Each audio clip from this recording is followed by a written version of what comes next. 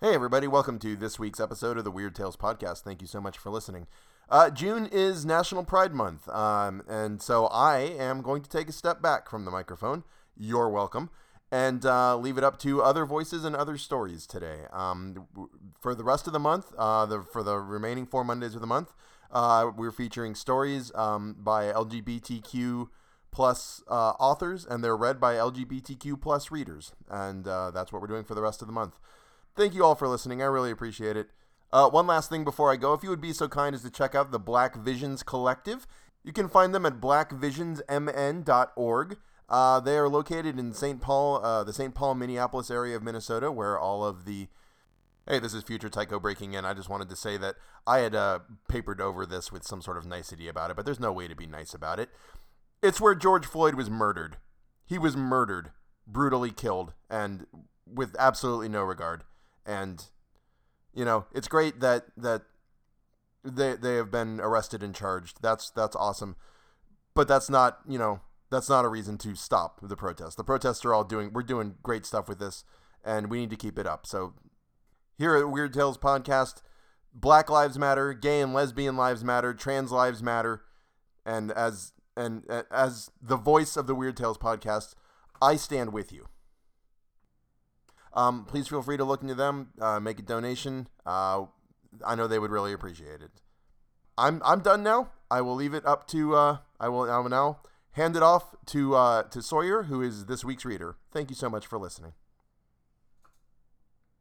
Hello, I'm Sawyer Green. I use he, him pronouns, and I am beyond excited to be a part of this project. I've only been voice acting for about 7 or 8 months, but I've been training in musical theater since the age of 10. If you want to hear me in another show, I would suggest looking into This Planet Needs a Name, where I play a featured cast member. If you want to get to know me, my TikTok is @QueerElfClub, and my Twitter is @queer_elf_club. The Magus Club by Craig Laurence Gidney.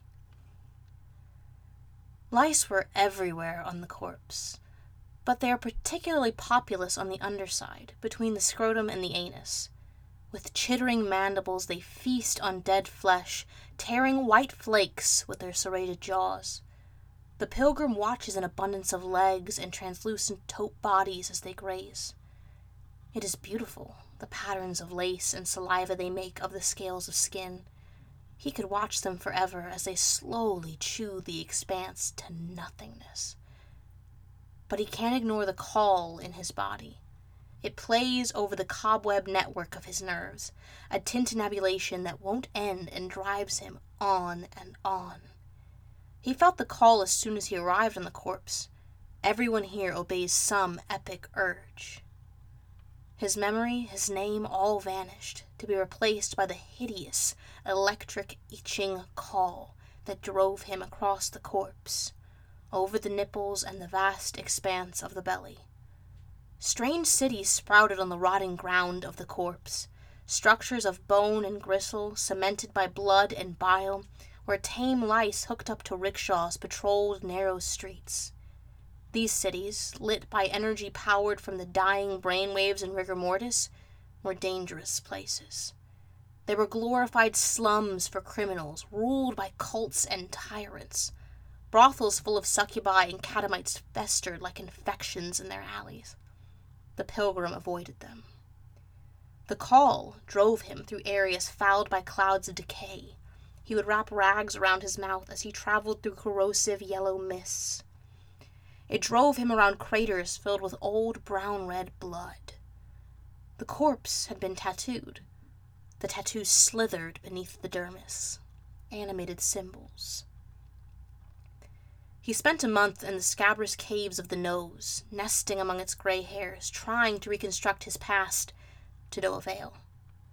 A syllable of his name would dance on his tongue just beyond reach. A face would hover in memory only to fade just as quickly. Was he in some kind of hell? After a while, he grew to accept his amnesia. It had its benefits, and he was soon to discover that all who lived on the corpse had lost their names and identities. He traveled over the dome of the head where follicle trees fell and crashed every moment. There were fewer pilgrims up here. Most of them were hermits, driven mad by their own calls. It was in the eye when he first heard of the Magus Club. It was rumored that sorcerers could remove the call from people. Maybe they could restore his name. The club lies just beyond the herd of lice. He is prepared, having encountered the wild monsters in the pubes. During the journey on the buttocks, he collects dried pustules, warts, and the meaty strands of hemorrhoids.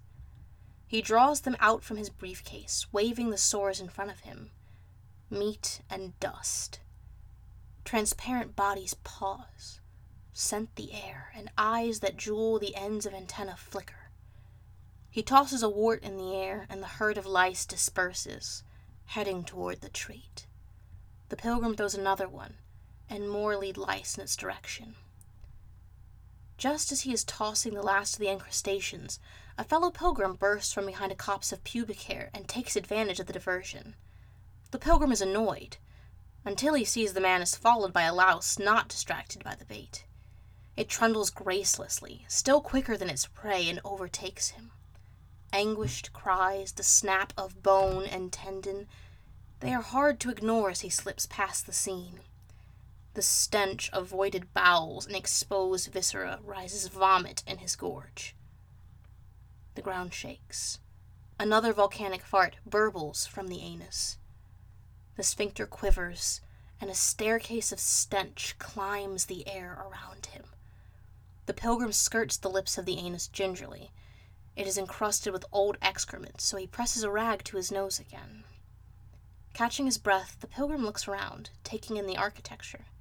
It wavers in the perpetual twilight and never settles on a single style. The bewitched building materials are stone, wood, mortar, thatch, stucco, iron, brick at any given time. It's as if the building can't make up its mind and erases and redraws itself. The pilgrim gets dizzy focusing on the myriad nascent forms that stretch and curl before him.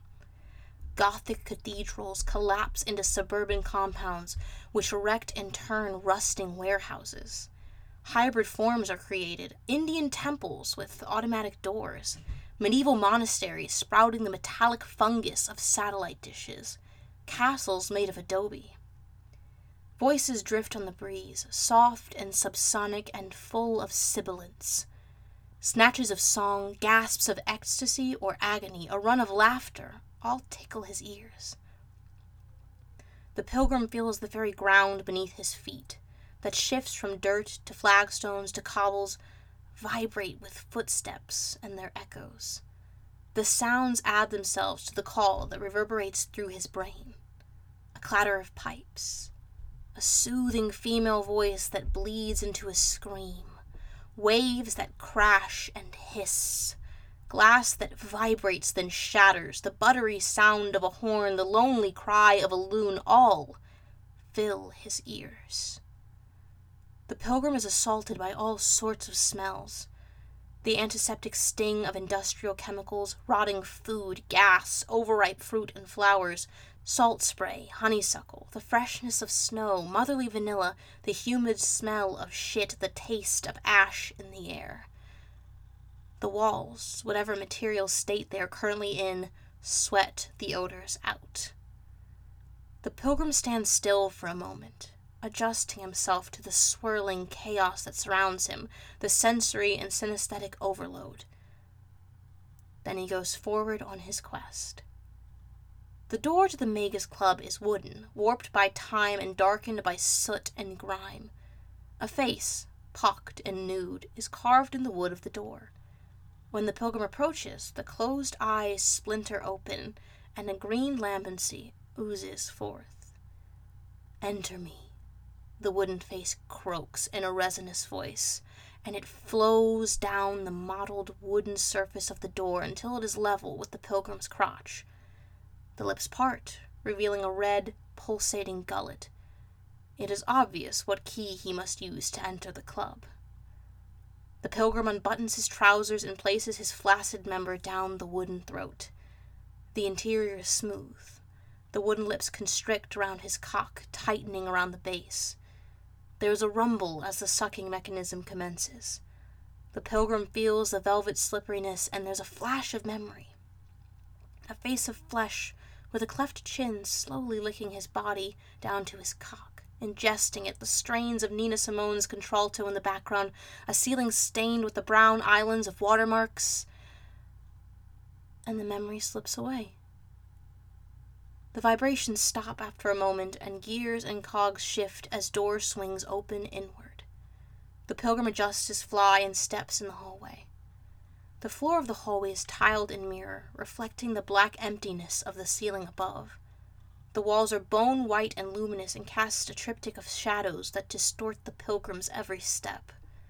A few steps down the corridor, and he hears the door close behind him with a thud. The walls are as soft as flesh and as pliant.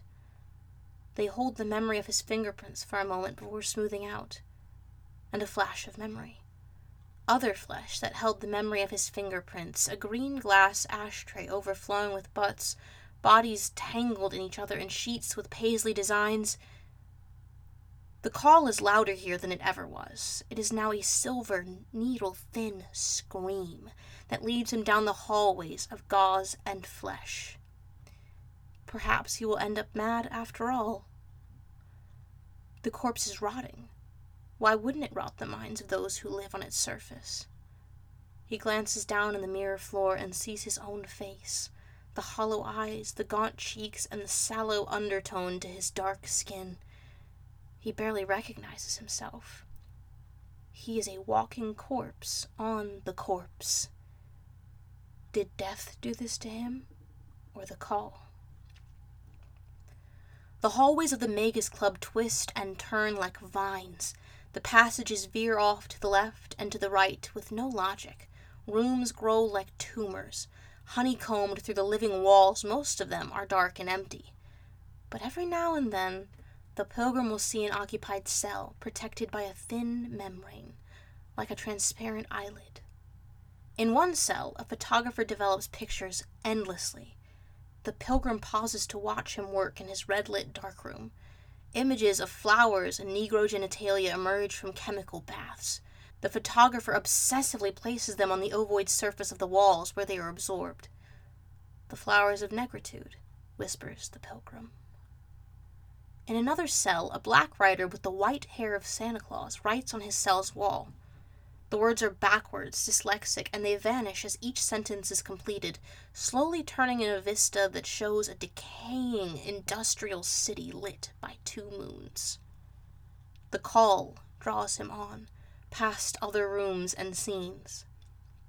A group of men, gaunt and wasted, form a circle jerk, and their mingled seed creates a pearl that glows. Pearl seed, the pilgrim thinks. Fathers of pearl. A philosopher, bald and bespectacled, reads revolutionary texts while being whipped by a boy the color of coffee with cream. He knocks at each door, begging for entrance. The inhabitants ignore him, concentrating on their own madnesses. The call is unbearable now. It rings and reverberates through his body, rattling bone and brain. He turns a corner and sees it in one of the honeycomb pots. The call. The call is a man made of sound. Flesh that sings, muscles that pulse, blood cells that are notes. A sound wave in human form. And another flash of memory. Bending over synthesizer modules and flickering computer screens and guitars creating hymns on the chthonic soul within. He was a musician. This much is clear. He took sound and shaped it. Anything and everything was his palette. The sound of insects, the voices of scholars were woven within his abstract compositions, giving life to dreams. The shape of the man of sound is his own. It wears, or sings, his face. His name is hidden in the notes. The pilgrim approaches the membrane that separates him from the thing he seeks. The membrane does not give. The pilgrim withdraws a knife from his briefcase and pierces the stuff. It parts, and he catches a scent of the marvelous music within. The gash immediately fills, becomes whole and impenetrable, and silence descends. It is a waterfall that hardens to diamond. The pilgrim beats against the no longer flexible membrane until his palms are bloodied. His soul sits in the honeycomb cell, blissfully unaware of the tumult. The soul shimmers with decibels. The call is louder now than it's ever been. The frequency shatters his density, separating the very cells of his body. His ears and nose begin to bleed. The pilgrim slides down the glass doorway, leaving a smear of blood that is absorbed by the sheet of diamond, tinting it cruel pink. It is useless. His whole life, or afterlife. Curse it all, this horrible corpse. If he could, he would destroy it all. Weeping on the floor of mirrors, he says a name. In a sound like crashing glass and falling water, the membrane falls apart. The awful call that's followed him for ages in the Deadlands ceases its ringing. The pilgrim stands and smiles, dripping blood, and steps into the cell. The cell closes again, leaving 2 occupants in the cool interior. The man of sound rises and approaches the man of flesh. Face to face, they kiss.